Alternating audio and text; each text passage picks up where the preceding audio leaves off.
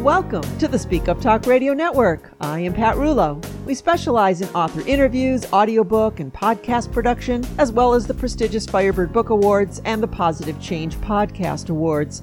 We also feature our fun and short podcast that allows authors to record their own writing tip to share on our very own Boom Bang, Oh My Gosh Wow podcast, which you will find along with the rest of our offerings at speakuptalkradio.com. But right now, I'm so happy to share a recent Firebird Book Award winning author with you. She is Rebecca J. Johnston, and her winning book is titled Not to Keep, A Brother's Story.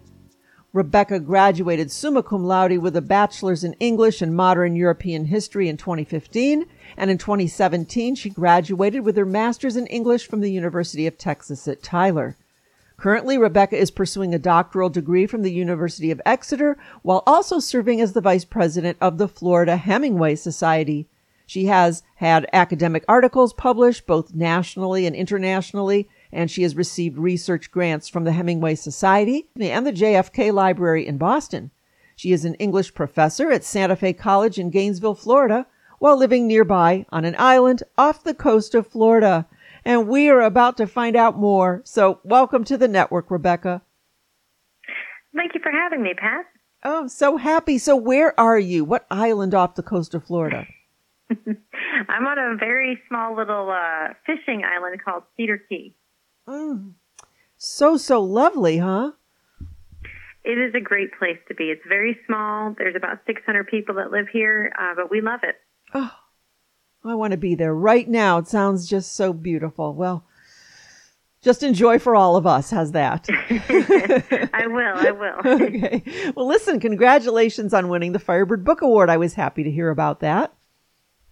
Thank you. I was very excited as well. I feel honored. It's always helpful to hear that somebody's enjoyed my book.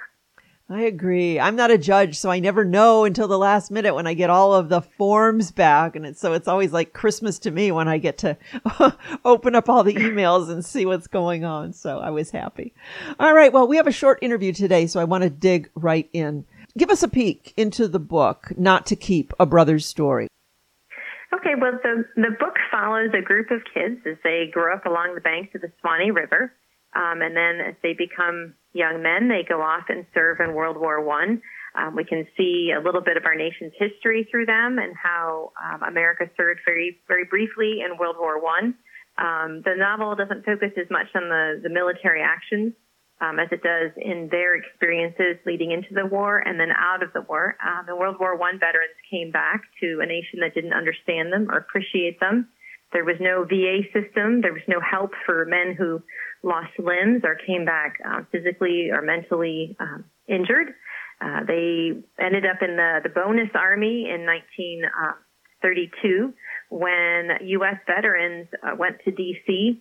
to ask for compensation for their service time. And in the end, Patton, MacArthur, and Eisenhower chased them out of the nation's capital, and which, actually, of course, did happen. And some veterans lost their lives there in D.C.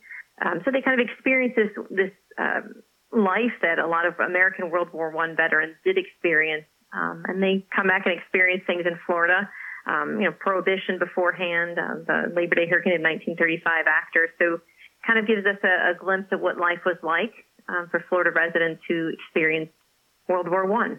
And hopefully in seeing that, we can get a better understanding of what it's like to be a veteran or a Gold Star family that a bit of society that sometimes we tend to overlook, unfortunately. Isn't that so true? And you wrote something about that.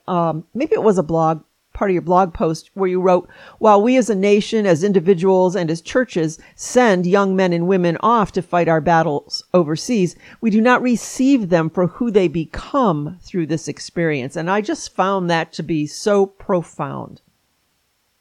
It's something I very strongly believe. We tend to get upset if someone goes over and serves and they come back and they talk differently. Maybe they look a little different. Maybe they have more tattoos than we want. I don't know. Use different words. Maybe they have an injury that makes things difficult, and we don't want to have patience. And yet, all of that happened in the service that we asked them to do. Mm-hmm. I think we could be more patient and understanding. So true. And probably difficult if we want to try to be fair about it. We who are still here and not over there fighting, we have no idea what they went through. And they're the only ones that know that. And I think maybe earlier back in those times, it was really held close to the vest. I don't think people came home and really talked about it much. Even today, how do we come to a better understanding? Well, I mean, I was hoping that just in reading my book and seeing the life, starting as children, that we would kind of get attached to characters and then walk away with more empathy. I think on a practical note that we could just be more patient and kind people.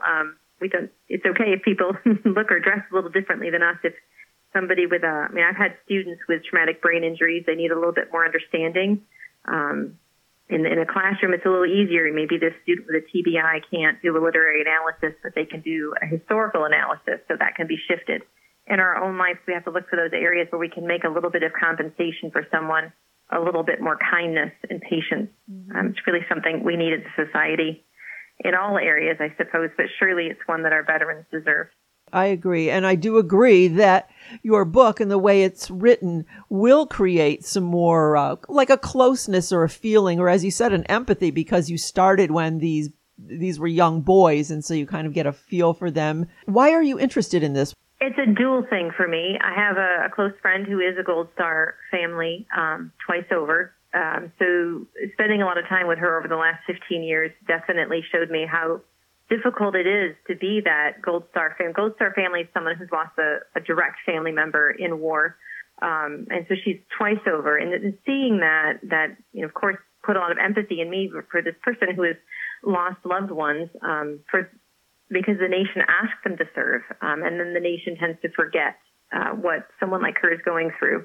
But also my grandfather served in World War I, which is a bit unusual for my generation. I'm Gen X. So there's a kind of a generational gap there. And he was born in 1895. Clearly I didn't know him, born over 80 years later. So there was always an interest for me in that generation and in the war. And as I researched it academically, I guess I just wanted to know more. And in creating the story, maybe I'm filling in the gaps creatively for my own family stories. Right. Okay. You talked about the bonus army. Let's just spend a couple minutes on that, because I do think that most people don't know about that. The bonus army is a very disturbing part of our nation's history. The veterans were promised for years that they would get a financial bonus, and the government just wanted to keep putting it off. I mean, the war ended in 1918. So in 1932, when they're still saying, but could we have that bonus now that we've been promised? And the government is still saying, well, let's wait 10 years.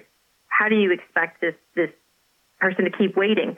Corporations that supported the war were financially compensated basically immediately, but the veterans weren't. These men were paid about $1 a day to serve. And when they came back, they were given a suit and nothing else. There was no real support for somebody who comes back missing a limb and maybe has trouble getting a job. There was no understanding for men who maybe came back with some PTSD. There was no veterans preference. There was no help. So they're there peacefully protesting Anacostia Flats. They've made Hoovervilles, the little camps that people made during the Great Depression. They were living there peacefully. There were women, there were children there as well. And President Hoover did not like this so close to, downtown Washington, D.C.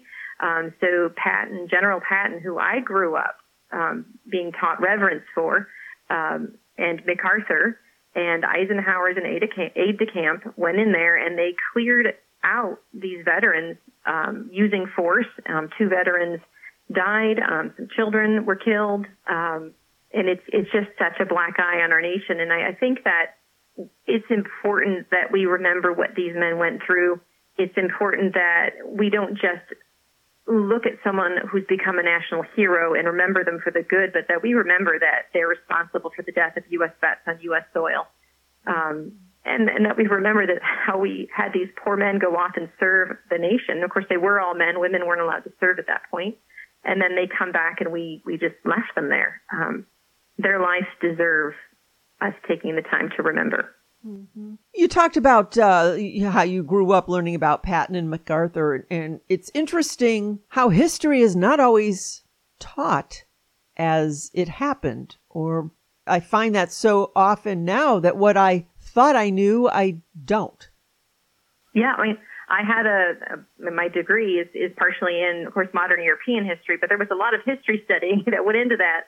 I didn't know about the Labor Day hurricane of 1935 until I was researching for a Hemingway article, because Hemingway himself was in the Keys when that hurricane hit, and he went up there and helped clear bodies out of trees. There were over 200 U.S. vets died in that, and they had been requesting hurricane shelters for their WPA camp. That request went all the way to FDR, who denied it. We didn't even give these vets a hurricane shelter, and we had them in camps that were sometimes so close to the water that their campfires would be put out by the tide at night. Oh.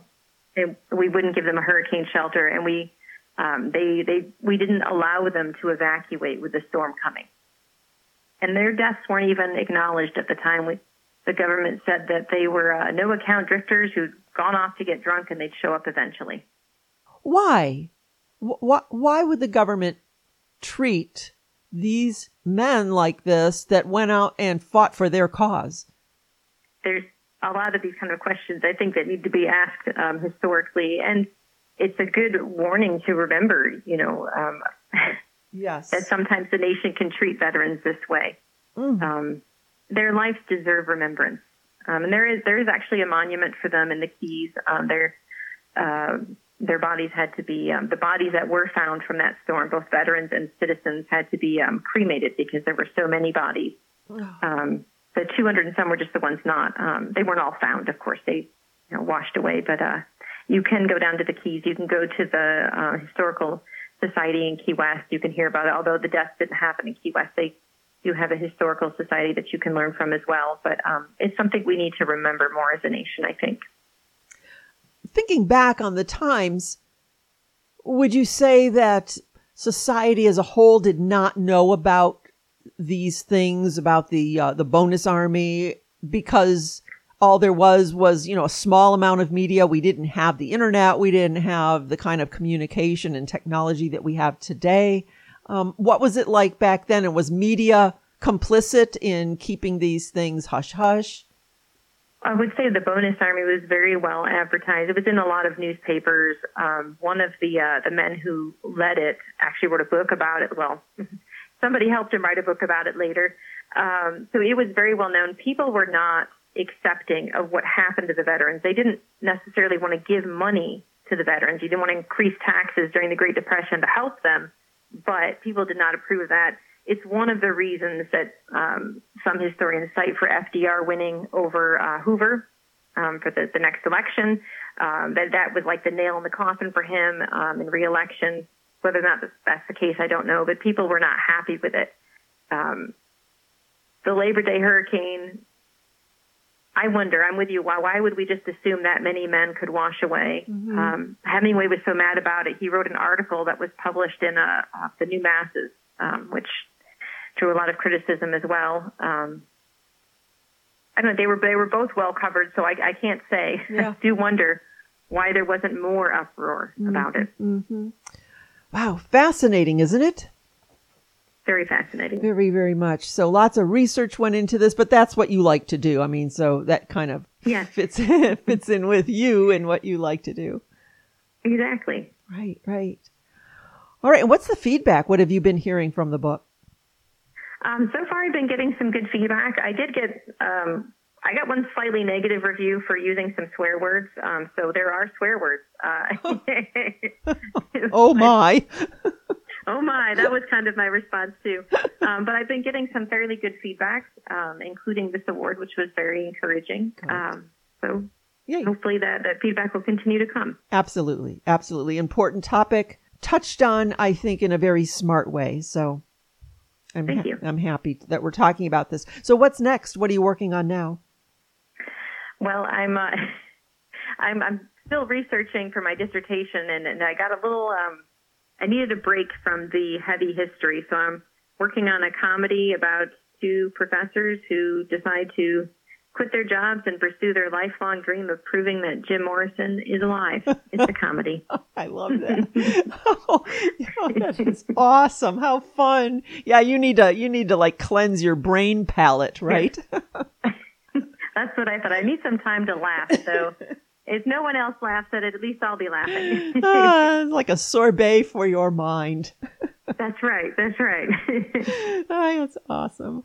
All righty. Well, like I said, short conversation, but I think we hit upon enough just to tease people to get a copy of your book. So anything we missed that you wanted to bring up?